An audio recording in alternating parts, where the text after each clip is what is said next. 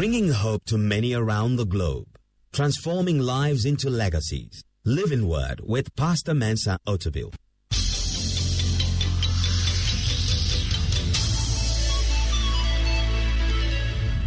And now, today's word.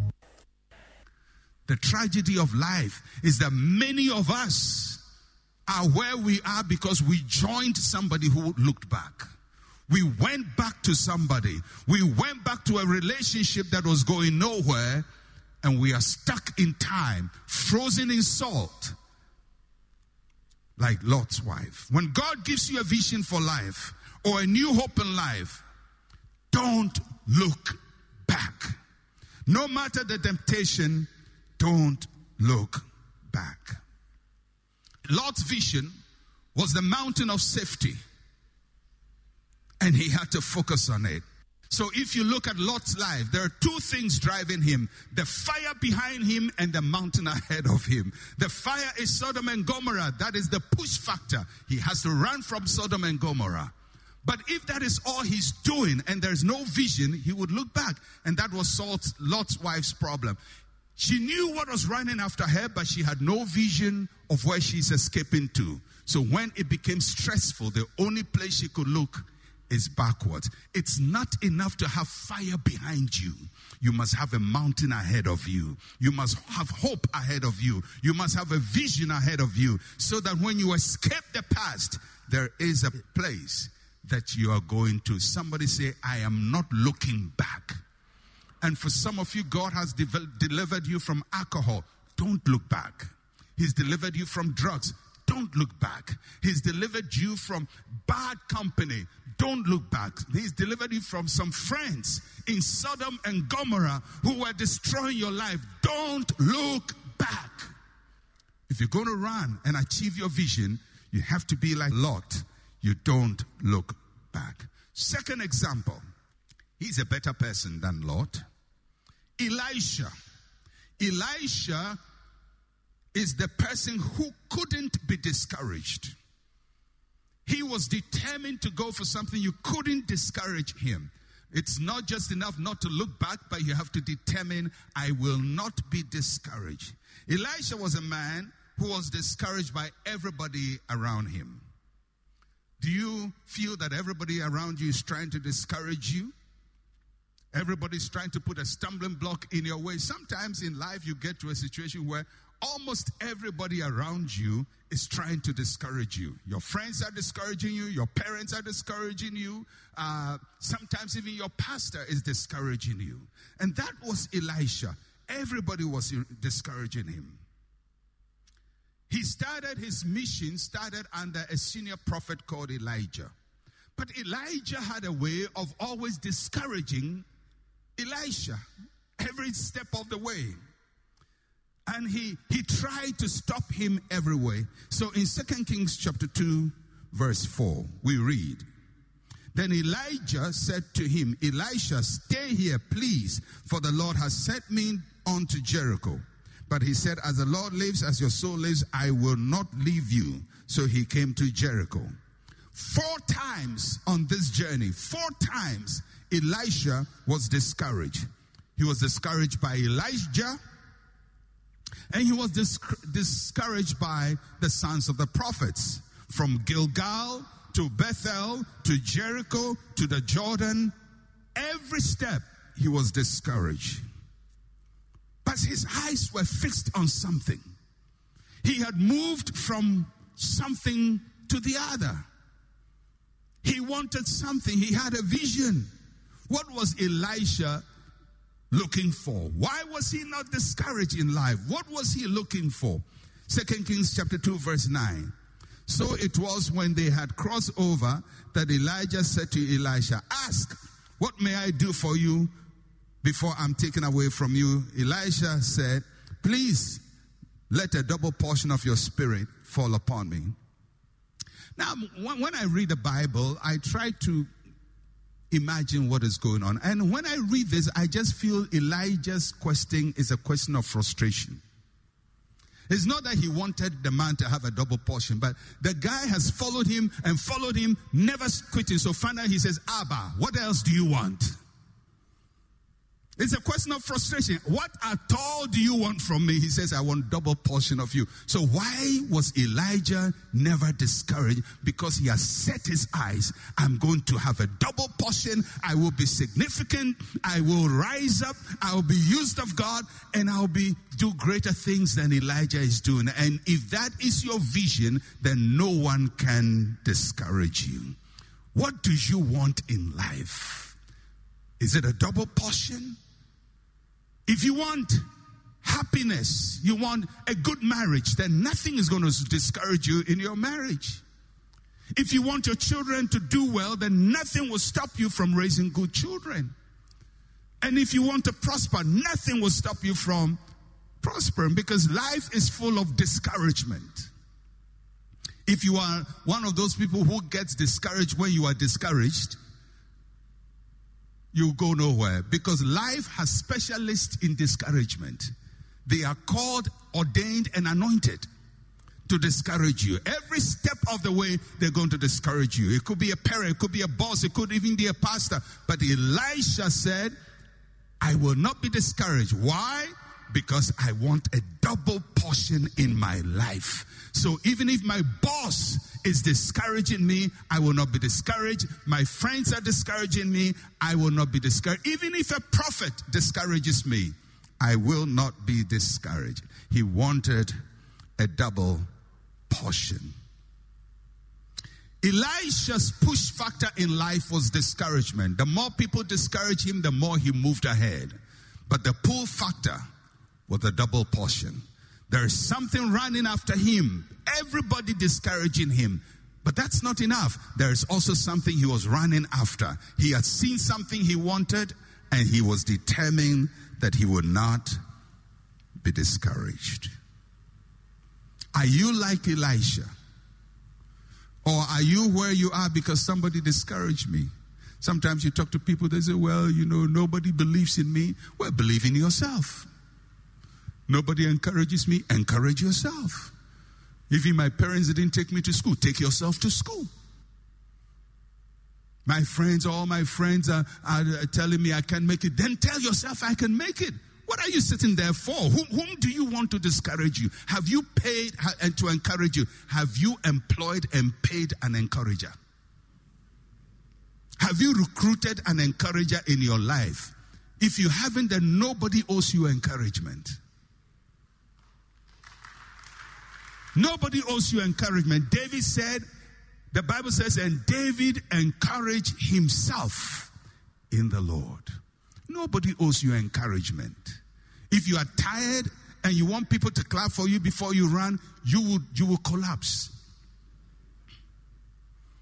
If you're hoping that one day somebody will hold your hand and say, I believe in you, listen, you are on the wrong planet. Maybe it happens on Pluto, which has been degraded from a planet.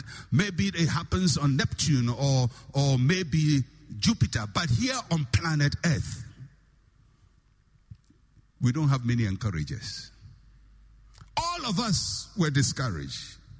I remember when God called me into ministry, and I told my best friend at that time what God has said to me. He said to me, you are a fool. And I don't blame him. Because what I was doing looked foolish. It didn't look sensible. And a good friend was telling me you were a fool. That's good advice. But I was not discouraged. And then I was not angry. And I'm not angry at him. All I'm saying is, if you are looking for people to clap for you to perform, you are on the wrong planet. Go and look for your own planet and settle there. And recruit your cheerers and praise singers and clappers. But here on earth, it's full of discouragement. But you have to be like Elisha. I have set my eyes on a double portion. And even if my boss says I shouldn't go with him, and prophets are saying I shouldn't do it, I know what I'm looking for. I will not be discouraged. Somebody say, I will not be discouraged. Because if you're running after something, you have to be like Lord. I will not look back. You have to be like Elisha. I will not be discouraged. Third example, Paul, the great apostle. He didn't stop pressing on. He didn't stop pressing on. Philippians chapter 3, verse 12 to 15. This is Paul's own words. Not that I have already attained or am already perfected, but I press on, that I may lay hold on that for which Christ Jesus has also laid of me. Brethren, I do not count myself to have apprehended, but one thing I do, forgetting those things which are behind and reaching forward to those things that are ahead, I press toward the goal of the prize of the upward call of God in Christ Jesus. Therefore, let as many as are mature have this mind. As many as are mature must think like this. Forgetting the things that are behind, I press on. Paul was driving towards something, and he was driven by what was ahead of him. He called it the prize of the upward call of God in Christ. The prize of the upward call of Christ. And he kept that ahead of him. He knew what it was, and he said he had not attained to it, but he will press towards it. And to press towards this thing he called the upward call of Christ, he had to put everything behind him. He had to put success behind him. He had to put great spiritual experiences behind him. His great visions behind him. Great accomplishments behind him. Persecutions behind him. Hunger behind him. Distress behind him.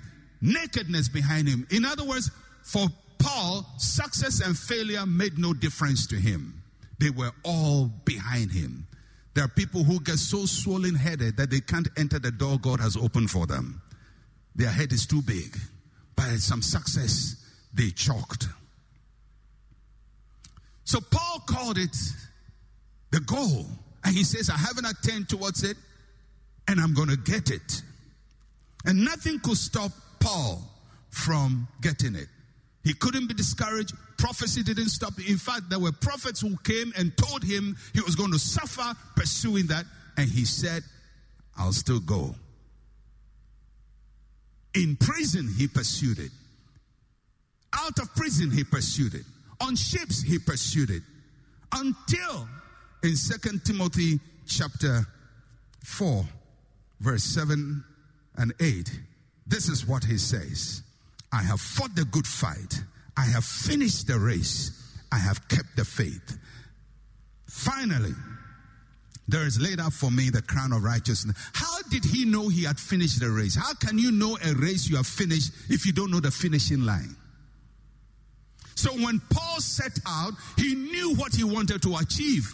He knew where God wanted him to get to. And when he got it, he said, now I have crossed the finishing line. If God takes me, I'm ready. Do you know where you want to get to? For Paul, it was what he called the upward call of God. He had a lot of push factors. And the greatest thing that Paul was a push factor for Paul, motivating him, driving him from his past that he didn't like, was what he did as a persecutor of the church, especially in the murder or the martyrdom of Stephen. And it always drove him. It always drove him. It made him feel that he was insufficient. He was unworthy. It just really disturbed him that at one point in his life, he persecuted the church and participated in the killing of Stephen. And that was his push factor. But what was pulling him ahead was not what he did to Stephen. It was the upward call. You have to have something driving you from behind and something pushing you or pulling you from ahead. And Paul called it the upward call of God in Christ Jesus. And he kept pressing on. We have to press on through success, which is very difficult to press on because success is a place we all want to settle at. You get to a place where everything is cool. You just wish, I wish life will end. This is my final place, but you have to keep moving on. You have to keep moving on. And you have to keep moving on. You have to keep moving on. You have to keep moving on. You have to press on and press on and press on, because beyond your success, there is something more.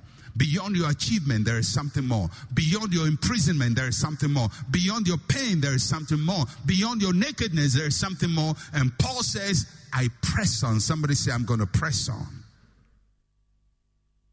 So Lot tells us, don't look back. We don't look back when we are following our dream. Elisha tells us, don't be discouraged. Paul tells us, keep pressing through.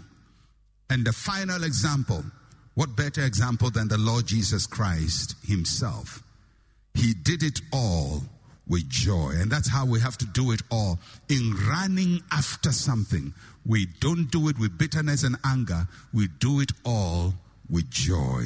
Hebrews chapter 12, verse 1 and 2. Therefore we also, since we are surrounded by so great a cloud of witnesses, let us lay aside every weight and the sin which so easily ensnares us.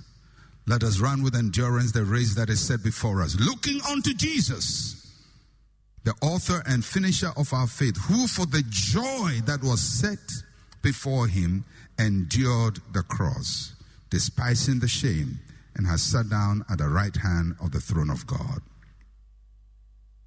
Jesus shows us that what we're running after should give us joy. Even if it is accompanied by pain, the end result should be something that brings us great joy. It's like a mother going through labor to have a child. It's painful, but she's waiting for the first cry of her baby. And when she hears the first cry, the pain is no longer the most important thing. A child has been born. For the joy that was set ahead of him, Jesus endured the cross, and he despised the shame. Sometimes life can be very bitter. Life has a way of surprising everybody and throwing bitterness our way, and pain and sorrow all our lives. But there must be something in your life that you're looking forward to that brings great joy. And for Jesus Christ, the Bible says, for the joy that was set ahead of him, he endured the cross. Endured means he allowed it, and is now seated at the right hand of the Father.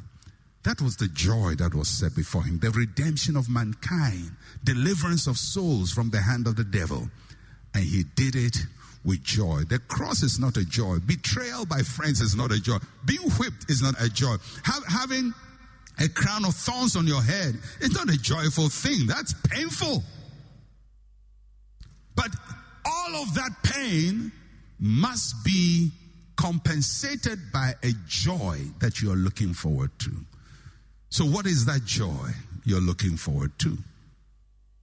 Ultimately, for us Christians, the joy is being with the Lord Jesus Christ, living for him on earth and living for him eternally. That is our greatest joy. But aside from that, there are also things on earth that gives us joy. The joy of seeing your children do well. The joy of seeing your life becoming a blessing to people. The joy of doing something with your life that the world is blessed by. So people go out there and say, but for so and so, I would not have done this. But for so and so, I would not have achieved that. The joy of standing behind and watching God use your life to be a blessing. That joy allows the pain to be tolerable. And today I pray that no matter what you're going through, the joy of the Lord will keep you running. So what have we learned today? Like Lot, we will not look back. And I pray you will not look back. Even if the person closest to you look back. Sometimes you can go to your old neighborhood or meet old classmates and see good friends who looked back. Went back to a lifestyle that you and them were running away from. And they got frozen and you see what God has done. And when you go and see them, don't look back. Like Elisha, we must refuse to be discouraged. Even if the people are our superiors, they must not discourage us. Like Paul, we keep pressing on. Even when we seem to be the most successful people, we still keep pressing on. And like our Lord Jesus Christ himself, we do it all with joy.